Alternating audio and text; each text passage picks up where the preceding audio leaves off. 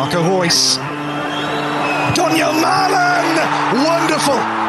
Fantastic from Royce. Jude Bellingham, that's excellent. Jude Bellingham, this is absolutely brilliant. Jude Bellingham! Absolutely magnificent.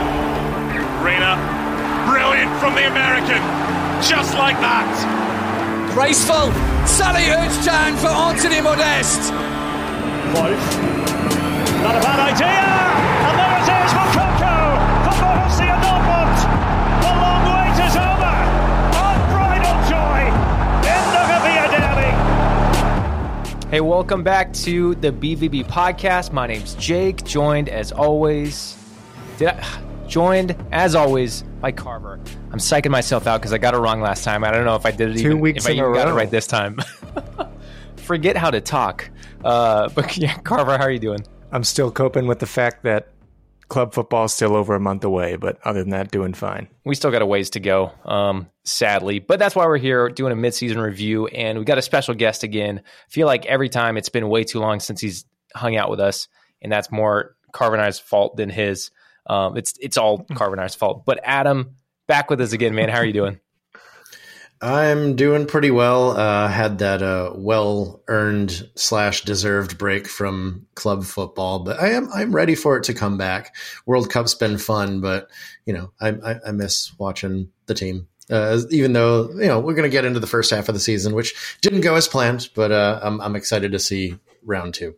It's a weird mix of feelings. I think because it doesn't get any better than just you're watching your club week in, week out, and then when it's gone and we get to take a break as people, I know you have your website and you're following the women and you do a lot with that. And then us doing the podcast every week, it's nice to have a break from the content and publishing all that stuff. But then it's but I miss watching Dortmund so much. Right. So like I said, we are going to get into the mid-season review. We are going to get a women's update from Adam. I don't know why I almost ruined your name there. I kind of did. Well, you already forgot Carver, and he's here every week. So this is what happens. I leave radio for 2 weeks, and I just forget how to talk completely. But we're going to have a women's update later on in the episode. But first, we have some pretty big Dortmund news that we should probably jump into because we want to be doing the world right as Dortmund podcasters without talking about Gio Reyna and the USMNT and the whole debacle that's been going on. I think it's definitely slowed down. I think it's just going to sit and people need to make up their mind which side they're on. But Carver, start with you. And or if you want to give a quick review, we don't need to jump into all of it. We'll give our thoughts and feelings. But quick review if anyone somehow missed what happened with Gio and USMNT. Well, there's just been a storm of brewing since even a few days before the World Cup between Greg Berhalter and Gio Reyna. Obviously didn't play or played under an hour the entire tournament, but definitely didn't play the first game. And that's whenever people were starting to really question what was going on. There was mixed messages between Gio and Greg, with Greg kind of covering the story and saying that Gio was hurt. And then I think that kind of made the feud worse because Reyna was fully healthy. And then come to find out, not even, 48 hours or so after the U.S. was eliminated, Greg went to the media and said he wanted it off the record, but it turned out it was still leaked to the public that it was more behavioral issues that Gio was facing. He didn't name him, but everyone pretty much knew exactly who he was talking about, and it's just been spicy on Twitter for the past few days. It's been spicy. Adam, quick takes before we dive into it, really? I guess the quick take is kind of that nobody is denying that any of this happened. It just seemed like Gio's statement. He basically came out and said that he sulked when he found out that he wasn't going to have the role that he thought. And, that landed him in some trouble, and he apologized to his teammates. So everything that Berhalter said, Gio kind of confirmed from what I saw. So it's not really like a he said type thing here. It's this is what happened. And it's frustrating. It's not, and I think the club came to Gio's defense and said, we haven't seen anything like this in his time here with us. So that was nice to hear the club back him up during what has to be a really awful time for him. I mean, he's going to the World Cup and he doesn't get to play and then just gets totally shit on at the end of it. And it's just got to be an awful feeling. Yeah, I think some of the hazy details were, like you said, it happened. Gio admitted to having to being a little frustrated and probably not acting how he should at camp, I guess, or at the World Cup. But there were some like hazy details as far as like the players voting, like whether he should stay or go. And then that was brought up by, I think Taylor Twellman mentioned, like I talked to multiple reps and agents, said no players voted on anything. So a lot of really weird mixed details that made it look worse in some ways. And then, I think Greg as the coach and the adult in this situation to just even come out with anything like, no, he didn't name the player, but it was very apparent who he was talking about. And it felt like maybe because all the heat he was getting for not playing Gio, he just was like, F it, I'm just going to come out and say something, which is very immature, especially when what Gio said about inside the camp, like they're trying to keep internal or issues internal. And then why would the head of it all come out and say this happened? And then, it's crazy that the kid comes out with, obviously he probably worked with his agents and his parents to make sure everything sounded great, but still for him to come out almost look more mature in this situation. And then before Gio came out and made his statement, my thoughts were like, well, something clearly happened beforehand. Like we haven't seen any of these issues or heard any issues with him in Dortmund. Never had really these issues before. So it definitely felt like something happened beforehand that would have led to this. And then as Gio's statement said, he was told ahead of the tournament that he's going to be used very minimally, or I don't remember his exact words, which is also ridiculous on multiple accounts. One, when your best attacking players is going to be limited, which doesn't make any sense. And just to like tell someone up front, like, hey, I'm not actually going to use you in this tournament, doesn't feel right at all either. I mean, my last thing on it was my best guess was he was telling Gio that he just wasn't going to start the first game. I'm not sure the words limited role is what Greg said, but I could be totally wrong. I think he was just kind of saying, we're going to try to use you with caution here at the beginning. And maybe it was a mix of, him coming back from injury and also maybe just not looking 100% fit and ready to go. And then Gio being a 20-year-old maybe just took that the wrong way. And I thought it was, I tweeted about it and I said, I thought it was good that Greg held him accountable, and the fact that, made him apologize to not just him, it's the team. You need to be setting a standard for the rest of the squad. And I think when everyone's not pulling their weight, it kind of just can disrupt things in the locker room that's super unnecessary. So I think it was good on him in that fact. But then, doing a complete 180 and being pretty immature, immediately going to the media is very rookie stuff. My big concern is, I guess, moving forward. I think Gio will be able to like move on from this and be fine. I just hope it doesn't like tarnish any views of Gio from maybe an incoming USMNT coach or anything like that. Like hopefully, whether you want Berhalter to stay or not, like this next cycle is going to start, and hopefully it, like say Berhalter isn't the coach. Like hopefully we can just all move on no matter who the incoming coach is. But Adam, do you think there's any thoughts or concerns like moving forward? How do you think this might affect Gio and USMNT's relationship or just Gio's career in general? I mean, if there's a new coach, I think that pretty much everyone gets a clean slate when that happens. None of these things tend to carry over when there's a new coach, unless you continue to exhibit such behaviors. I say such behaviors, like I don't think Gio was like totally like, he clearly did something in the wrong here, and I'm sure it's part Berhalter, part Reina. But moving forward, if there's a new coach, I think it's easier to move on. If it's the same coach, there's got to be like some sort of grudges held here. Like maybe they tiptoe around it, but deep down that they're both really pissed that this came to the surface. Another thought, or I don't know if it was a tweet or a text or something, but someone also mentioned maybe Berhalter just like he knows he's not coming back, and he's just like whatever, just whatever. Why not? Just I'll throw this out there. I don't know. I wouldn't totally rule that out. Could be. Thought it was interesting that when their backs were at the wall at the last match, that that's when Gio goes in and plays the full 45 minutes. I thought that was a little interesting.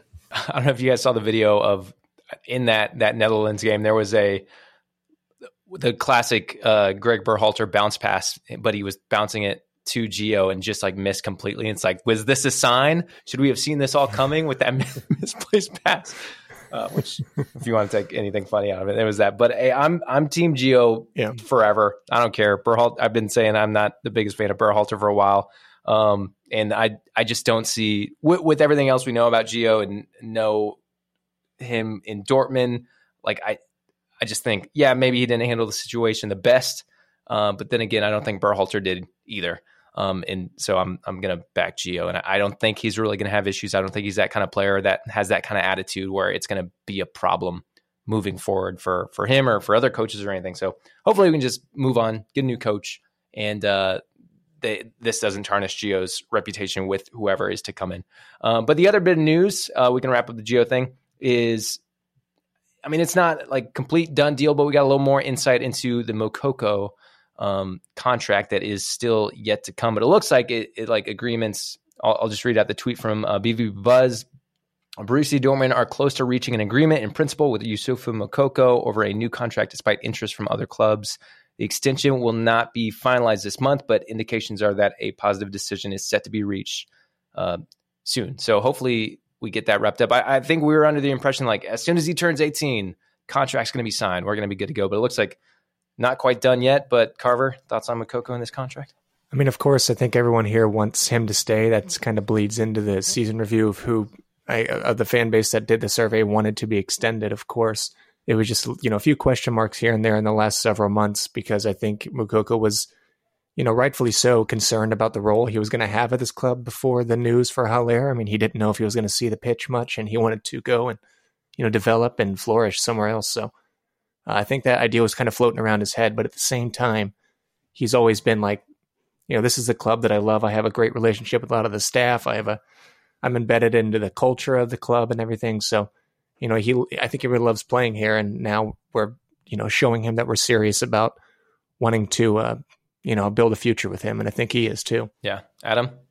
I think this is great news, obviously. I mean, he's 18 years old. He leads the club in goals and assists, and he's played about he's started about half the games. The downside of this story is, I forget where the report was from. Maybe you guys can remind me, that this seemed to take so long because of like a falling out with his parents or something like that. Did you guys see that report as well? Mm-hmm. And that's just sad for him. I feel for him to have that situation there where it just seems like it wasn't a good situation to mix family with finances. And now that he's 18, he's got the opportunity to make these decisions on his own. And it looks like, as rumored, that this is going to come together pretty quickly from here on out. Obviously, being at the World Cup, I'm sure delayed things. That's where he was when he turned 18. So it's not like it was going to happen that day.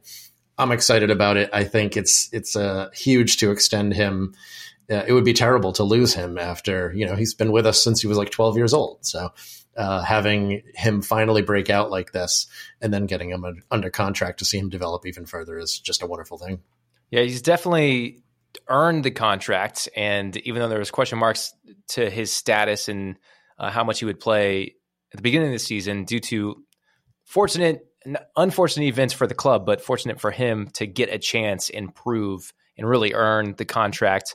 I've also just heard reports of like how much the club like takes care of him and protects him, like whether it's like in the media mixer or anything, like there's always someone with him. And so I know it's been a good place and protected place for him to grow up and develop.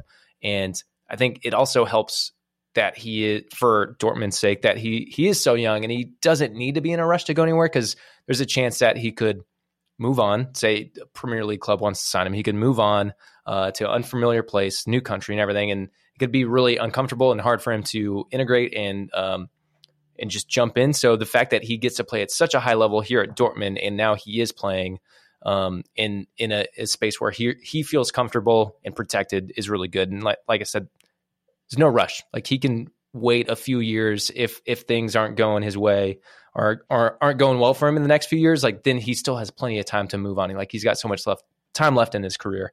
So, but yeah, if we can get it done, then great for everybody.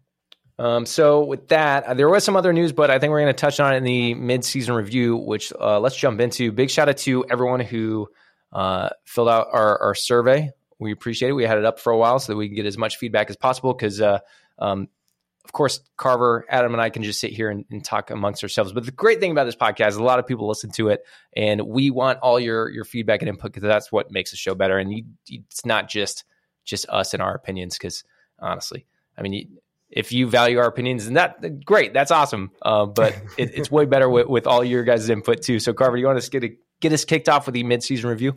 Would love to. Yeah. So the first question was just asking how you feel about the season so far on a scale of 1 to 10. And going through these, right before I hopped on, I went and looked at the responses again, and I thought a lot of these were pretty interesting. But yeah, the first one, it looks very split down the middle. I mean, most people voted on a 5 out of 1 to 10, and then touching on 4 and 6 outside of that. So kind of split down the middle, which is, I guess, to be expected. I mean, people are feeling pretty indifferent about how the season is going so far. And then following that up with, do you think the club is heading in the right direction? And again, the response is kind of split down the middle, almost kind of leaning towards no. Did you guys have any thoughts on the first two? Yeah, I think given the way that the first half ended, I think I answered 3 on both of those, just because, the way the Bundesliga ended in particular was just really, really rough. And the direction question, I probably was a little harsh too, but, we're hearing about, Guerrero possibly leaving as well. Bellingham is going to be sold for obviously a large sum. And I'm just, I don't know.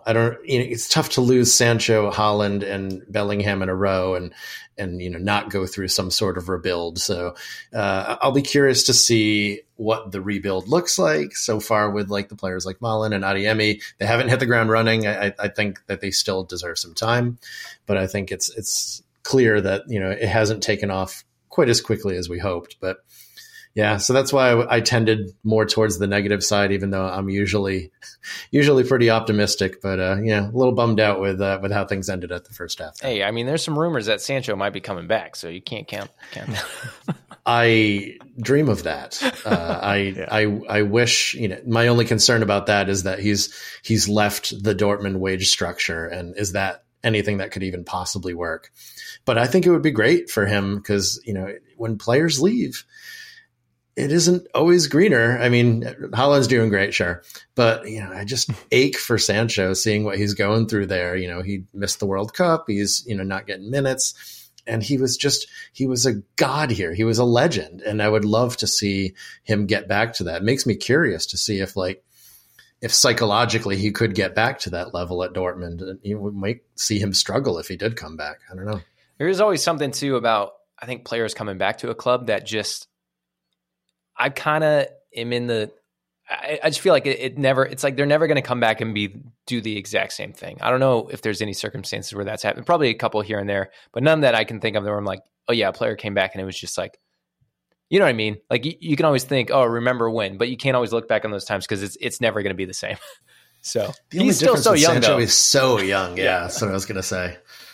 No, I know the club also kind of preys a little bit on nostalgia at times. So, you don't really want to continue falling victim to that. And I thought it was interesting because I'm thinking back to myself a year ago and I was looking at like the major problems of the club. And I think one of the bigger words tossed around a lot under Rosa was just a lack of identity within the squad.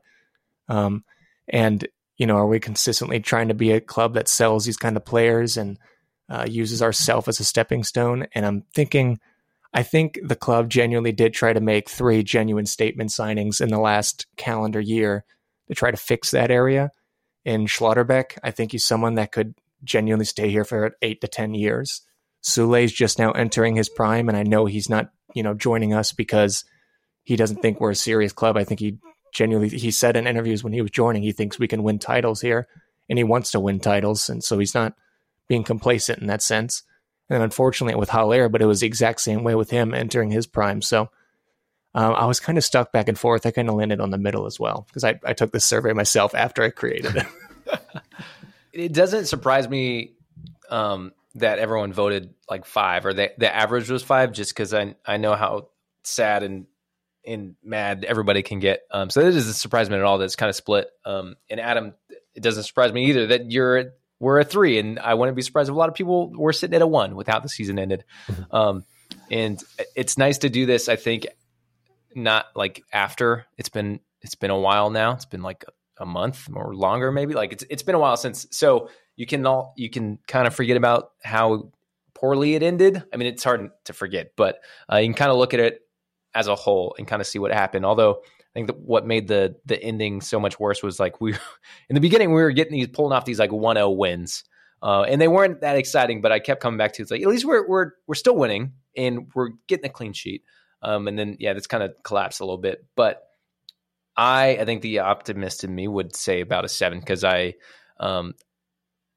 still look at the potential and I think I'm going on 7 and just tie into the direction, like as far as like Carver, you said like the signings we made and it seems that Cale has taken has a little different attitude about it and a little different strategy as far as like the players he wants to bring in. It looks like, because this was just the first window.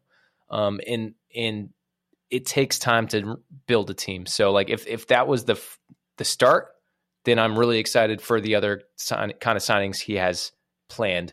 And so just the pure optimist in me trying to look forward and look how things can change and continue to maybe get better, not continue to get better because that's up in the air and that's why we're doing this. But I think mainly the signings that Cal made in the offseason and the summer gets me excited and still gives me optimism.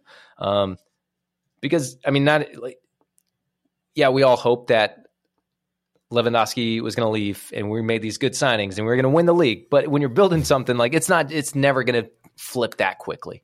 And obviously we were in second. We've been second for a long time. So maybe people don't want to look at it as like a big switch or a big flip because it's just moving from second to first. But I think realistically it's a big jump we have to make. And so if we can continue to make these kind of signings and just build, if that's what we're doing, if we're building and this is the start, then I'm excited. But there's a lot that needs to change for a lot of success. Yeah, we're not in second anymore. We're not even in the top 4. So I think that's what people were kind of looking at going into the third question, which bleeds into which competition do you feel the best about right now? And I put Bundesliga, Pokal, and Champions League. And I thought this is pretty funny. Less than 2% of people said the Bundesliga. And it was split pretty much down the middle, 52-48 of Pokal and Champions League. Wow. Carver, where are you feeling? What competition are you liking the most? Again, I guess that's not too surprising. I mean, going just the way we ended against Gladbach, and then you're just stuck with looking at that table for over a month of like, Jesus Christ, this is quite the hill to climb. And you're looking at our results going like, well, that could have been win.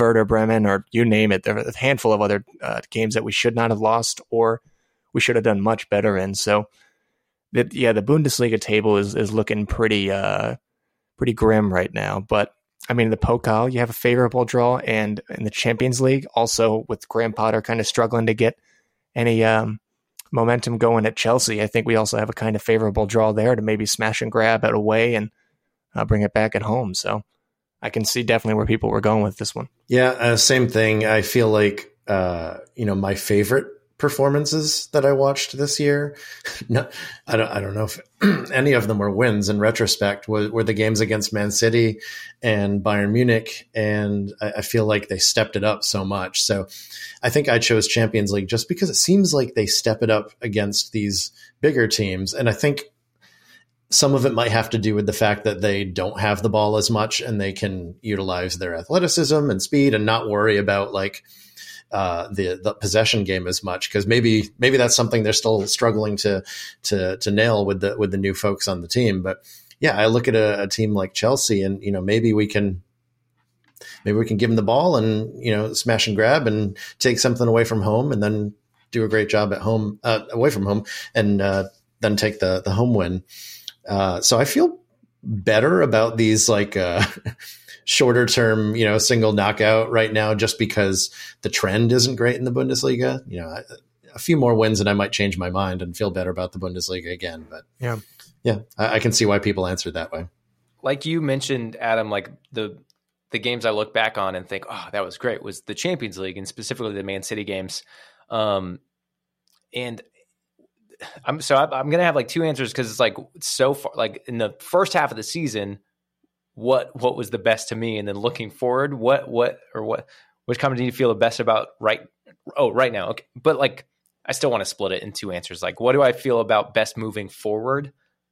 The Champions League and those teams still scare me. And I want to say, yeah, let's take it. Let's get to a semifinal. Let's get to the final. But realistically, I'm like, I don't know if that's going to happen. But how we played, like the tactical, like how we played in like the tactical setup, like that gives me so much hope. But then in the Bundesliga, when it seems like we have no tactics and we're not like doing anything and conceding everywhere, I'm like, what happened to like the tactical masterclass you set up against Man City? Where'd that go? Like those gave me so much hope for Terzic's tactics.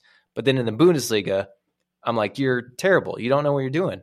So there's a bit of a disconnect there. But I would say, I guess, moving forward, what I'm like optimistic about is I'm just going to say the Pokal, because like you said, there's something about the knockout games, and then maybe that's where we can get our trophy, because that's where I feel like we can get a trophy is a Pokal. So that's where I'm feeling good about. That's what the second half of the survey was about, was looking forward. So we'll get to that. We'll get to that. You got to tease the audience. Clearly, I did not. Clearly, I did not do the survey. What the hell? I sent it to you for proofreading. You said it was fine. Just trusted you. The next one was, who impressed you the most this season so far? I mean, pretty much like 9 or 10 players were thrown in on this one, but it all pretty much revolves around 2 or 3 players. Do you either of you want to give a shot of who those might be? I answered Moukoko and then immediately realized I should have answered Jude Bellingham, just because I think he's gone on the next level. So I'm going to guess that they were 1 and 2. I would guess Bellingham and then maybe Kobel, but also maybe it's a given that like maybe that's not a surprise that Kobel. But for me, it's not a surprise that he's been impressive. But I would throw my personal choice is Özcan, because he was kind of that mystery. Like we weren't quite sure if he was going to be able to step in and just like hit the ground running. And I feel like he has. I feel like him and Bellingham together have worked really well, and just his overall performances have been great. So he's who's impressed me. But yeah, I would guess I'd go with what Adam said. Moukoko and Bellingham is probably what people said. So Bellingham is pretty much the first one, and then Kobel with a close second, and then probably right below that. I'm just going through a bunch of these, and it looks like Moukoko's in third. And I personally put Kobel as number 1, just because I was thinking about who has impressed me the most. And of course, like Jude is always impressive. It's kind of just hard to, put him at even higher standard, because he just continues to elevate his game so much by the week. But just Kobel, I mean, he had a solid season last season, but he continues to become such a beast in net, and his distribution continues to blow me away too. I did not expect him to be so good with his feet, considering especially that Berkey was never that gifted with his feet, definitely not compared to other Bundesliga keepers. So, I mean, I put Kobel as my number 1, yeah. And that was not, I guess, too surprising. And then the follow-up to that was, who's been the biggest disappointment? And there's about 2 players here. Do either of you want to guess those? I have to assume that Donny Malen is at or near the top of that list. The fact that there was a clear number 2 as well, I don't know. I know Adeyemi hasn't gotten on the score sheet yet. I don't know if people would name him there yet. But I don't know. Who do you think, Jake? Modeste. Oh, and right. And I would say Malen over Adeyemi. I mean, I feel like people probably thought Adeyemi was going to come in and just run with it. I didn't think that was necessarily the case, because I think Austrian Bundesliga stepping up to Bundesliga is a pretty big jump. Although he had good performances in the Champions League before. But since Malen's already been here a while and he has consistently got starts, I would say Malen is probably number 2. But Modeste number 1 for me. So Malen looks like about the most thrown answer here, with Adeyemi in number 2. And Modeste pretty much right below him. So that was a little surprising for Adeyemi as well. I mean, I just like you said, Jake, I think Malen doesn't really have an excuse at this point to, at the very least, just start playing decent or pretty well. But like every time, he's incredibly disappointing. And I don't think I can really throw that same sort of criticism at Adeyemi yet, because he just doesn't have really the time to really implement himself into this team. So, he's been kind of thrown in here and there whenever he is healthy. And it's in different roles that he's not necessarily used to. So again, it's that winger striker hybrid that neither are really trying to fit for at the moment. So not too surprising either on those. on Adeyemi, I doubt people were comparing him coming in like when Haaland came in. But like it is a big jump from the Austrian Bundesliga to the Bundesliga. Like it's a big difference. Yeah, Haaland came from Salzburg and started scored a hat trick on his debut, I'm pretty sure. But we've also seen Haaland do that exact same thing in the Premier League. That dude is just a monster. And I think there was probably a lot of hype. I'm not saying people compared Adeyemi, saw Adeyemi coming in and was like, oh yeah, Haaland did it. He can do it too. I think there's a little more hype just because he's such a young like German international too. That gave a lot of hype to him. But I think you have to remember like how big of a jump it is. And it might take him a little longer. So, I feel like I've had those thoughts. I don't know if I've expressed it here, but I feel like I've said that it might take him a little longer to settle in, and that's okay. I still think there's a player in there. I think he has some great attributes, and I'm still excited for Adeyemi. I think I've said multiple times that like I'm surprised that Malin's gotten more starts over him, and I would still like to see him just to continue progress, and I think he will. I think he's going to be a good player in the future. Hopefully he can just kick on in the second half of the season, start scoring. That'd be great. But yeah, so a little Adeyemi defense I'll throw in there. Yeah, I would have been shocked if Malin wasn't the clear number one, because I feel like that's all you see on Twitter, and even there's rumors of I don't know, what is it, Sevilla that's interested or something like that. That I don't know, maybe they would be open to it in the winter as well. And he's 3 years older than Adeyemi too. Like I sometimes tend to think, oh, Malin's new, so he's young, but he's not as young as you tend to think. So I think there's certainly a lot more upside with Adeyemi. There was that video, Carver and I were texting, there was a video that Dortmund posted about Malin, and it was him just like blowing past the defender. But this was when they're like on their Asian tour, and they like were really hyping it up. It's like masterclass Malin is like, I think basically what the caption was. I'm like, what are you doing here? Like, this isn't classic Malin. Yeah, when we played the division, they tagged Sevilla, the Division 3 team in the Pokal. Yeah, he did that, but we haven't seen it since. He hasn't been able to do that since. And then Carver made the point, like, scorched 1860. Carver made the point that no, they're just putting out there for Sevilla. Put that price tag. Make him look good in the window. Yeah. The next one was, what has been Dortmund's biggest issue this season? And this one was split between like 5 different answers. Pretty much everyone that I initially put, and then some. You have a good variety of answers in here. It's pretty widespread. But the biggest one was set pieces, defending and attacking. Yeah. And that's been something that's been a huge glaring problem with our club for years now. And the fact that not only does the club continue to neglect it at Dortmund, but just like the concept as a whole of how important set pieces, or how much more important set pieces are becoming. I mean, there's a article by The Guardian where they talk about, these specialized coaches are becoming more and more valuable in international football, especially coaches that specialize in set pieces, because of how important they are in so many different competitions. And that same piece from The Guardian talks about how, Italy and their big reason for their success in the Euros was them practicing these set pieces. So yeah, it's not only do we continue to concede unnecessary goals from set pieces, but we also are completely toothless when we're attacking with them. So I'm not too surprised with that answer either, I guess. That was my clear answer when I saw that one right away. I feel like there has to be some sort of like market inefficiency we can exploit to like utilize a coach to come in and just the sheer importance of the set pieces compared to the entire, flow of the game. It just seems like it constantly burns us, both on the defensive side and the complete lack of bite on the attacking side. Like, it gets to the point, like, we win a corner, I'm like, crap, that's like losing possession, right? Mm-hmm. Like that, It shouldn't be that way. Like when watching the World Cup, I was kind of getting excited when certain teams were getting, corner kicks and whatnot. And I was like, wow, this is a different feeling. I'm not used to that. I'm used to being defeated and like almost wanting to give away any set piece that they earn. Because, then everybody gets up, and I feel like Dortmund almost hurts themselves by taking set pieces because everybody is up, and then we get burned on the counter. And it's not the way it should be. So some sort of specialist or something has to be out there that can help this team. But I don't know. It's been like, what? I don't know. A decade-long problem, 6-year-long problem, certainly as long as I've been following the club, basically, defending set pieces. Now we just can't even score them either, so it's doubly frustrating.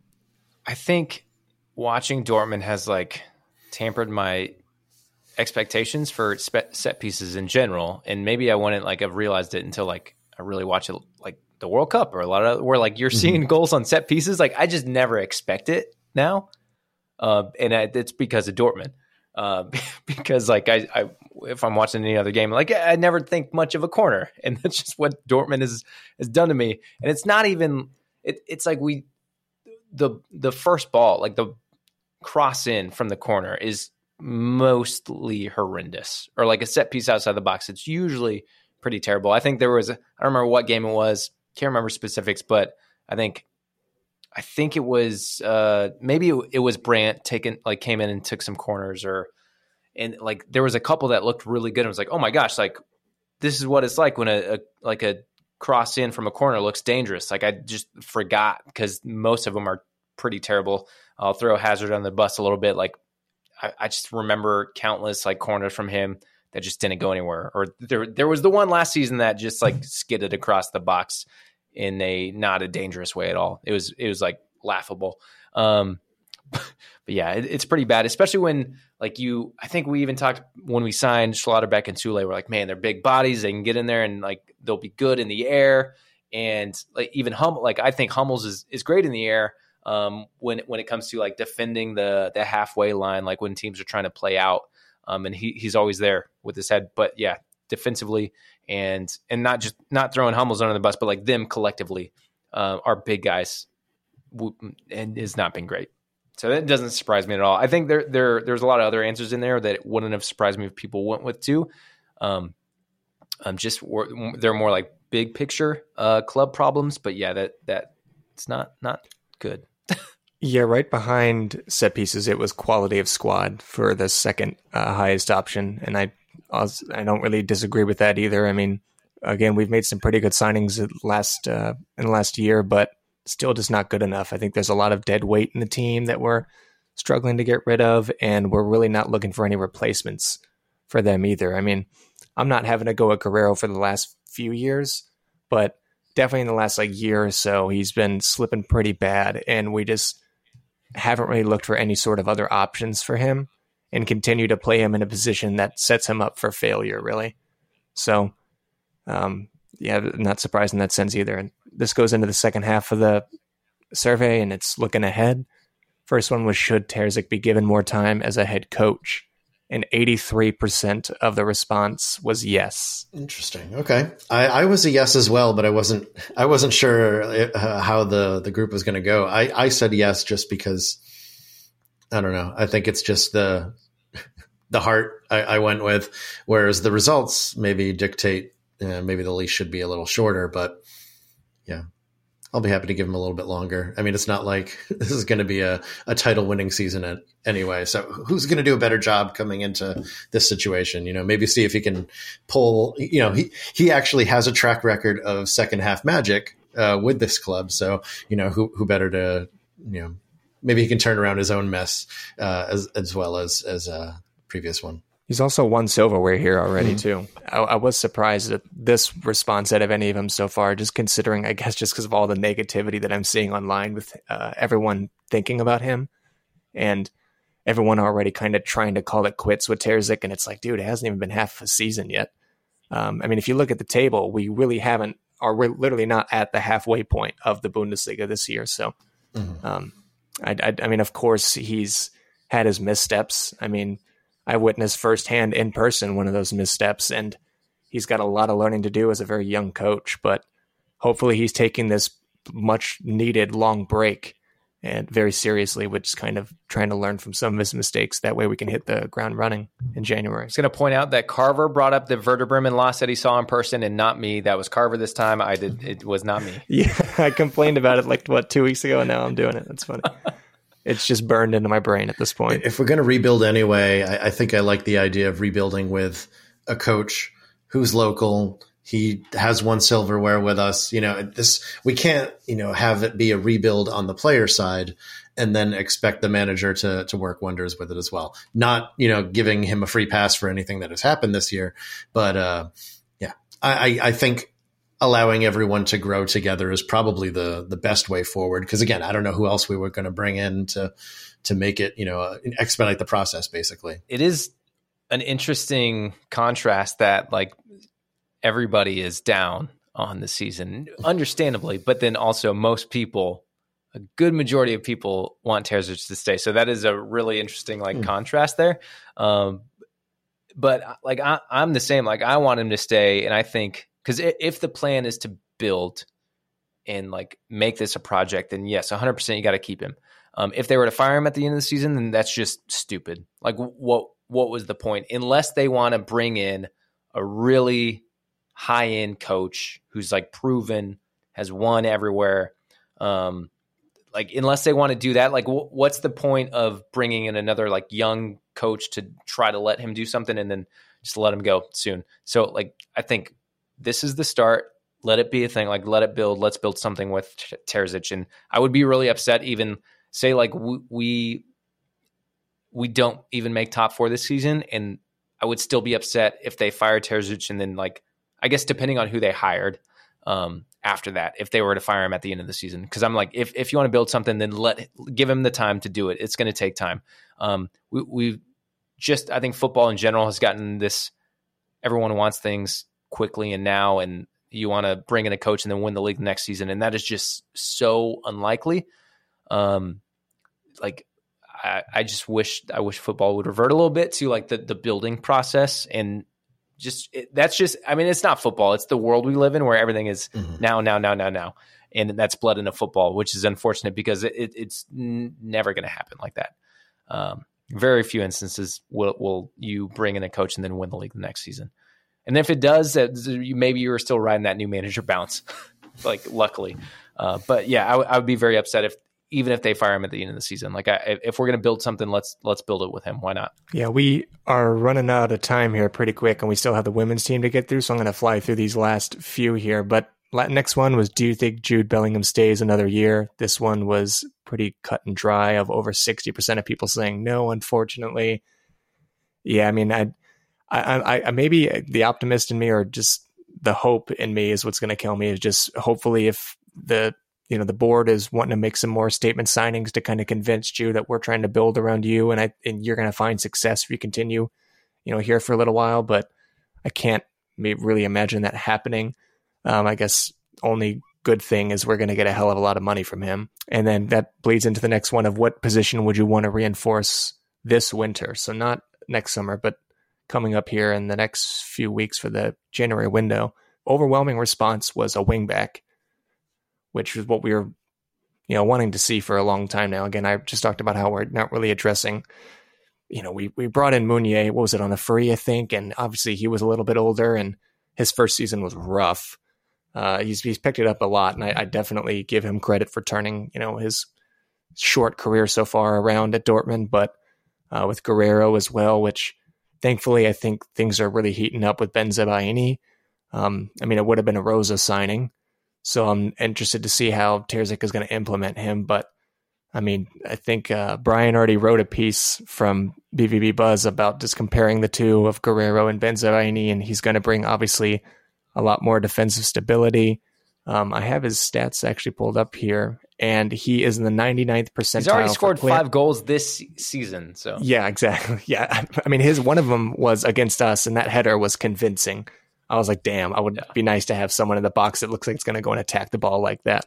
But on the defensive side of things, more goals he's than in the 99th. So 99 percentile for clearances, 99 percentile for aerials won. He's in the 82nd percentile for interceptions. I mean, you can keep going. So I think that's hopefully going to be a position that we're going to be set on for the next few years, and not worrying about having space behind to exploit. But any thoughts on few minute rant I just had. Keep going on those FB ref percentiles. I love to hear it. Yeah. Not to mention 97th in goals. I mean, yeah, he's when talking about Benson Baini, I almost just kind of want to take a sidebar on Guerrero. So it's looking more like Guerrero is going to leave on a free. This is a player who I can't believe is leaving on a free. And what is his legacy at Dortmund? This guy spent 7 seasons in Dortmund. That is very rare, very rare.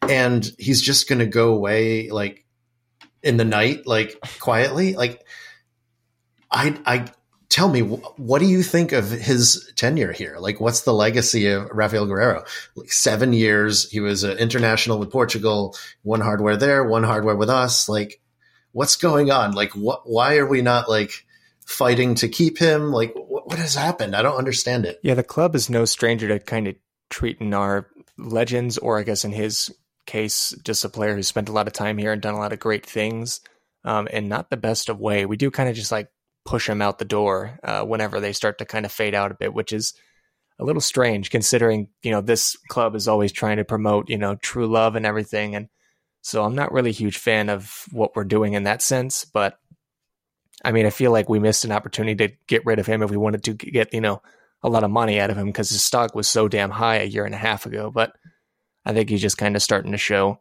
a lot more weaknesses in his game. And also the club around him is struggling too. So it hasn't been really helping him much. I feel like it's been a little bit better. Last year was bad. Last year was bad, which was so disappointing because the year before it seemed like he was at his absolute peak. Last year, it seemed like he just fell off a cliff. This year, I feel like, I don't know, maybe I'm seeing something that isn't really there, but I feel like he's been a little bit better this year. I agree. It's not that I think that they should shell out a contract to him. I just find it so bizarre that a guy who's been here for 7 years and played so much with us, it feels like he has so little identity with the club. Like, that just feels weird in itself too. Completely agree. I think there's just been, and as of late, and I'll just be like, I'm the new Dortmund fan here. In my time with Guerrero, it's like there's just like so much inconsistency, and maybe that's what's like affecting this end. It's like you can always count on him for like a few bangers. Like you can count on him to pull up with a crazy goal, which is great. But then we see so much, I guess, inconsistency, whether it's defensive or offensive. But at the same time, like when you really look at it, because you can always expect a great goal, that when it hasn't happened for a while, you're like, oh, come on, man, you're not doing anything. But then again, it's like he's a left back. Like you don't always need to rely on your left back to score banging goals. But when it hasn't happened in a while, or when he makes a defensive mistake, that's like that stuff. Just it's again the negatives like outweighing the positives. In the perspective, like outweighing with the perspective. And I think that's the issue where it's kind of come to this, where it's like a lot of people are kind of down on him, but it's like, I don't know, because you see so much good, but then you also see some bad stuff in there that kind of, with the perspective shift, like outweighs the good sometimes. Yeah, and the offensive aspect of his game, I mean, even goal contributions aside, I think one of my favorite things about him, and we talk about it all the time on the show, Jake, of just the one-touch football that we're seeing from Dortmund and building these, really sexy combinations. And I think a lot of them came through Guerrero in our wings. And, throughout his tenure is because he was linking up with players like Royce and Sancho in attack who have that technical ability to kind of pull those links off and those short, quick passes off. But, just on top of everything that I've already mentioned, he doesn't really have that many players to link up with. Sancho's gone, doesn't have Haaland to cross into, and Royce has been injured as well. So, and just kind of on and off, and he's been inconsistent himself. So you just haven't really seen a lot of, Rafael Guerrero. So it's kind of sad that, it's ending on kind of a dud for him at Dortmund. But the next one was, we only got 2 here left. Next one was, where do you think we'll finish in the league? Again, kind of split between 4 different answers here. I personally put third, which is third came in first there, with fourth as the second top answer. So first and second are kind of off the table for a lot of fans, which I mean, rightfully so. I had 4th. Don't have too much to say about it. I think that they can, crawl up a couple spaces. I don't think that I expect too much more than that. 3rd is certainly doable, but I do like the 5th answer. If you have not filled out the survey and you haven't seen all these answers, Carver's 5th answer was cries in Europa League anthem. That had 12% of votes. So 12% of our fans don't think we're going to make top 4. I mean, where we're sitting now, I'm surprised only 12%. It is a sad anthem. It's not like good at all. It's like what you'd play in a Lord of the Rings movie when everyone's dying. Yeah.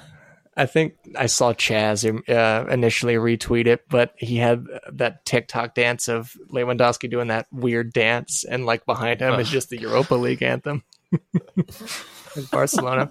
Anyway, last one was, which contracts would you extend with at the end of the season? Because there are 5 players, at least off the top of my head, minimum, that their contracts expire in the spring. So a lot of business for Dortmund to do here. 99% of people said Moukoko. So he was the first one, which, I mean, I'm not too surprised about that. 93% said Royce. And then out of Rafa, Dahoud, and Hummels, do you guys want to guess who came in last? Did Rafa come in last? Oh, it's my guess as well. Yeah. It was Guerrero. Yeah. He didn't get a lot of votes, unfortunately, which, just goes right back to your point, Adam, of just, doesn't seem like the inner workings of the club, but also the fan base is just kind of like, we're done with Guerrero. Yeah, I mean, I don't really.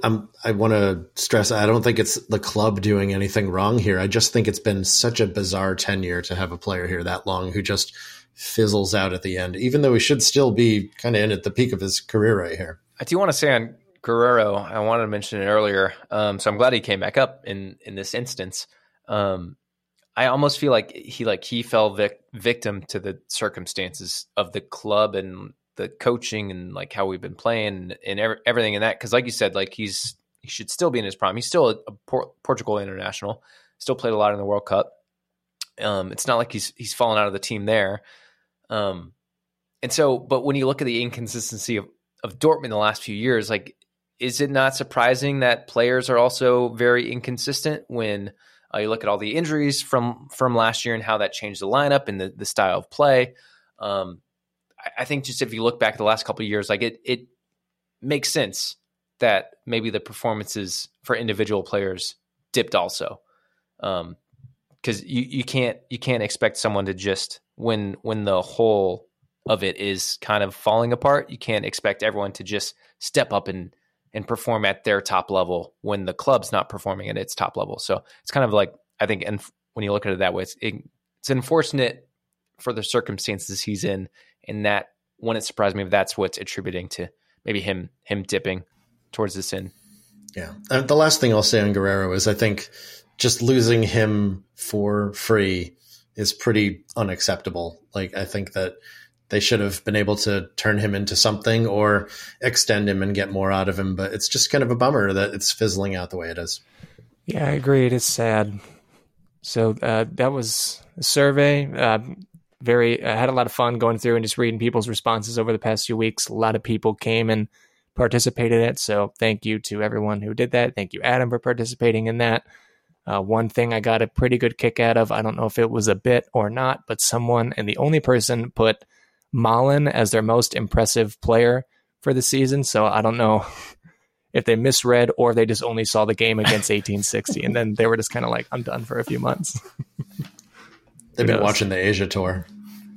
Yeah, that was it. But yeah, do you want to get into the women? Yeah, certainly. So I think I mentioned last time that we actually have 2 women's teams this year. They added a second team, which is very exciting. There's like twice as many players to follow now. There were a couple players from the first team that are now playing with the second team because they did add 5 new players to the first team. And some of these had like second division experience, third division experience. And let me tell you, these new players have hit the ground running, and they are, just combining these incredible new players with the core that we already had. Essentially, we are 13-0-0 not essentially, we are 13-0-0. 77 goals scored, 2 conceded. I saw and the second team against. That's unacceptable. The second team is also 13-0-0. They also have conceded 2 goals, but they've scored 141. Oh my God. Holy hell. They had a 30 0 win 3 weeks ago, which I don't even know how that happens. Yeah, how's that legal? So, okay, before you continue, I mean, that could probably be the women's review, really, but no, we want more. But it's been too long since I've said this. If you're ever feeling sad about Dortmund, go watch the women's team. Like if you're like, oh, I can't stand this club, F it all. Cool, watch the women's team. You'll be feeling great. It is so therapeutic, and I mean, they are scoring goals like we were talking about the set pieces, like. Virginia Glanzer last year scored directly on a corner. She just about did it again this year as well. She hit it off the bar. Like they're wonder goals. It's not just like, they're beating up on inferior competition. These are goals that would play in any scenario as well. I mean, just talking about some of the players, one of the newcomers, Marie Grote, she has been incredible. In 9 starts, 9 games, she has 13 goals and 10 assists. And she was leading the team in both of those figures. But Marie, this is the great thing about amateur football too, is Marie went away on vacation for a couple of weeks. And while she was away on vacation, Anne Isabel, who was one of the top goal scorers last year, she slotted into her spot and was like, ooh, I'm going to take this back. And she put up 4 goals in her last game to take the lead. So she's got 14 goals now. And Mandy Reinhardt is the new striker, the number 9 up top. She has 10 goals as well. Vanessa Kuehl, who was Vanessa Heim last year, she got married. Congratulations for her. She had like 26 goals and 24 assists last year. She also has 10 goals again this year. So the players who were banging them in last year are still banging them in, and the newcomers are also doing that as well. One thing of note, Hannah Guzman, who was the 17-year-old striker last year who scored a ton of goals, she had injury struggles, and she has only played 36 minutes with the team this year. She's played a little bit on the second team and has scored 3 goals there, but that's somebody that we're really looking forward to getting back as well. But otherwise, everything's going really, really well. The defense, of course, is incredible as well. Nora Reckenbach is a new defender that we have pairing up with either Virginia Glanzer, who I mentioned before, or with Marina Young. And, they're just a wall at center back. It's not even fair because, like, every once in a while, the other team will get a chance, and then we get to show off the fact that our center backs are, just on a whole different level as well. And if they get through the center backs, we have Sandra Scherb back there, who's just an incredible goalkeeper as well. So I'm really looking forward to another promotion so they can start to get a little bit more heavy competition. They are going to have some heavy competition in the cup. They're making it they're in the 3rd round now, and they are also going to face Bochum. So both the men and the women are going to face Bochum in the next round. And I forget exactly where Bochum is, but I think this is the top team that they will have now ever faced. So it's going to be a good challenge to see. Nice. When is that game? Do you know off the top of your head? They don't have a date published yet. They just have the draw. So I'll be sure to share it out when I get it. And then are they on a break right now, or what's when's their next game, I guess, essentially? The next game, I mean, they just started their break. Their last game was on the 4th. They don't come back until March, though. Yeah, March 5th is the next regular season game. They do have some friendlies in between. I don't know if those will be broadcast. But yeah, they'll be taking on the second half of the season, and so far it's looking really good for them. One thing I love, like I feel like, because we're doing a mid-season review, we know how this season has gone. I feel like this. Thank you for hanging out and listening as we do this episode, but I feel like it's been kind of a downer because everyone's just still sad about the season so far. But you can't see Adam because this is a podcast, but we can see him on our video call, and his just Adam's expression the whole time he's talking about the women is just a big old smile on his face, which I love. It's like it's warmed up this podcast episode. So thank you. Yeah, I mean, love sharing about these players. The team, just the fact that we have a team is incredible. The fact that we have 2 teams now is even more incredible. And, the individual players have just been awesome to follow, and they're great players. And I'm glad that you guys give me this platform to share about them with the rest of the Dortmund fans. Are you kidding? No, thank you for coming on. I love that the domination just continues in a whole different division. I mean, if there was anyone that was skeptical if this team was the real deal, then they're continuing to prove it, not only for over a season now, but just week by week, day by day. And also just the quality of the team continues to grow, and the passion and the support from the fan base too. It looks like it's, incredible from the videos that I've seen of just people are constantly trying to show up to these games and, show the team their support, and the women, traveling with the men to certain events, and the attention they're getting is great. And it's well deserved as well. I mean, the players continue to kind of put this, the work into the women's team, and, the results are really speaking for themselves. Yeah. One thing that I'll add is that, just watching the games, it's good football. Like, even the games that end up being a little bit more on the higher scoring side, the way they usually go this season anyway, is usually the teams fight them pretty hard in the first half, and Dortmund maybe gets 1 or 2. And then it's only like at the end when Dortmund is able to, substitute people like Anna Zabel on and Vanessa Kuhl and players like that against tired, amateur players that, then it kind of breaks open. So a lot of these games have been really tight, and it's been fun to watch the other teams. Even like last year, I kind of became a little bit of a fan of Team Solderholz, because they always put up a good fight against Dortmund. And actually they are in the same division now as the second Dortmund team. And they are 12-0-1. And the only loss they have is a 4-0 against Dortmund. But that 4-0 came in between 2 other wins that Dortmund had that were 30-0 and 13-0. So, you discover another team there that's not quite Dortmund, but this Solderholz team is really fun to watch too. So, I found myself following them as they were making their run for second place last year too. That's cool. I did not expect to talk about Solderholz on this, but I appreciate you letting me do it. And if you're not too familiar with the women's team, make sure you follow Adam. We'll have his Twitter and everything linked in the description of this episode. And Carver, like you mentioned, like the club, like them traveling with the guys and showing some support too. Like, shout out to the club who's like really, they've done such a good job of like hyping them up. I've seen, I feel like I've seen so much of the women's team in the main channels too, and they have a great like Instagram account too with a good following and a lot of great content. So make sure you follow that if you're at all interested, or just follow it anyways. If you love Dortmund, make sure you show them some love and show them support too. But it's been really cool this season that they're kind of integrating them more, and it's understandable as they like continue to rise, and maybe like I get the aspect of kind of like slowly integrating them, but they're not shying away from it at all. They're like very much hyping it up, and it's so cool seeing them in a lot of like the main Dortmund content.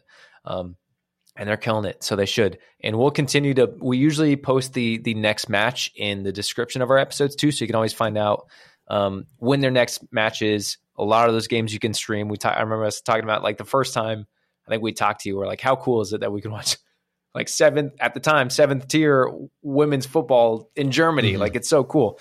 So most of the games are streamed. And again, Adam is your guy for all things Dortmund women. So make sure you're following him. Again, you can find all those links in the description of this episode.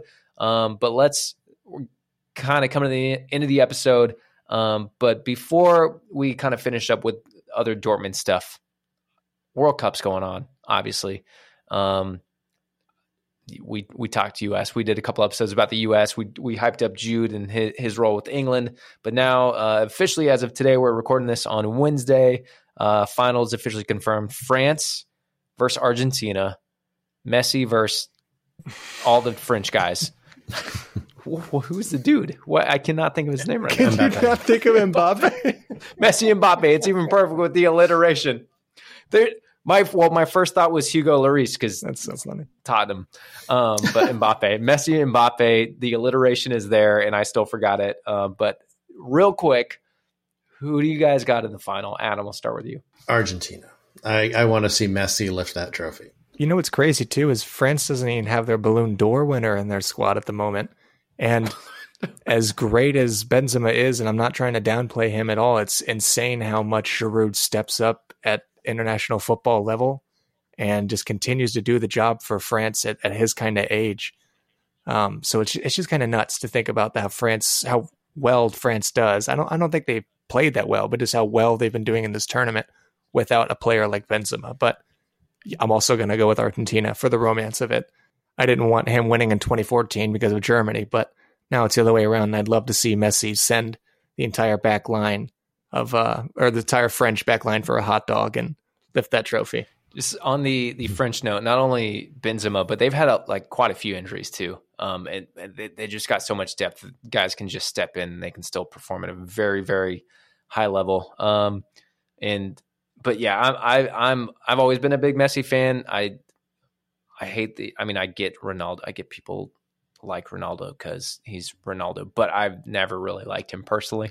So I'm on board with Messi. And if he can, it'd be really cool to see him get the trophy. And I mean, just the aspect that France won last year. Do they need to win again? No, let's just come on, Argentina.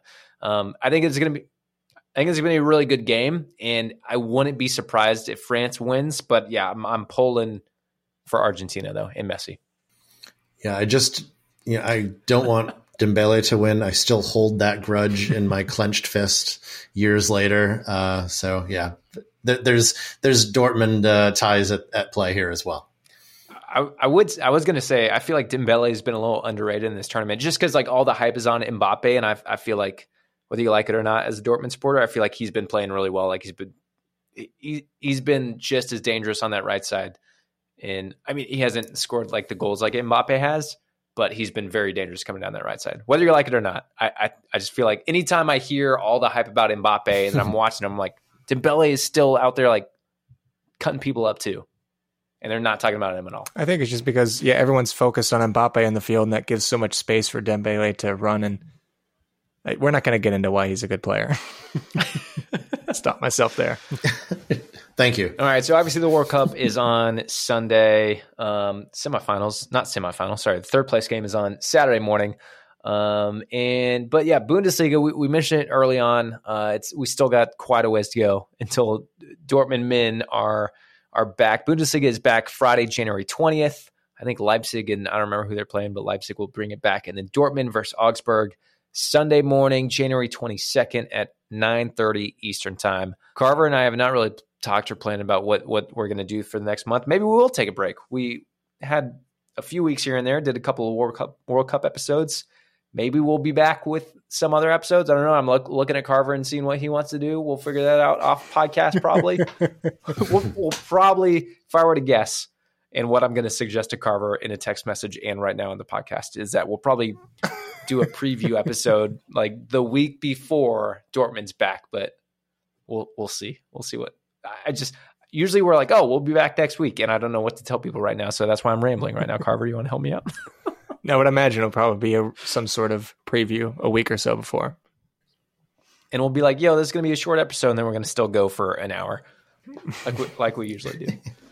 But yeah, that's kind of it for this episode. Adam, real quick plug, if you want to shout out everything you do so people can find you. Like I said, it is all linked in the description of this episode, but as the podcast style is, it's not official unless you actually shout it out. Yeah, if you, for yourself, want to go check out some Rema Benson Baini percentiles, head on over to fbref.com. That is the day job, working with Sports Reference on our family of sites. And then for the Dortmund women, just darowski.com/BVB. It's darowski.com/BVB. We got the stats there. We got the match reports and basically anything you could want about the women's team. Check out his website. I have it bookmarked. I've had it bookmarked for a year now. I appreciate that. And just, I'm probably say it every episode, but Adam, just thank you. One, for doing all the awesome stuff for the women's team, but also just, it's so good having you be a part of this podcast. It's great. So we appreciate you. Oh, I always love chatting with you guys. And, even when it's not the happiest of circumstances, like the first half review, but Yeah. I look forward to coming back on when we're making that strong push in the second half. And those 82% of respondents look really smart for wanting to hang on to Terzic. Or if everything just goes terribly wrong, we're going to become a Dortmund women's podcast. And there we go. I will be ready for that as well. Perfect. Well, we appreciate you hanging out. We will be back sometime before the season kicks off again. And thanks for listening. We'll see you later. See ya.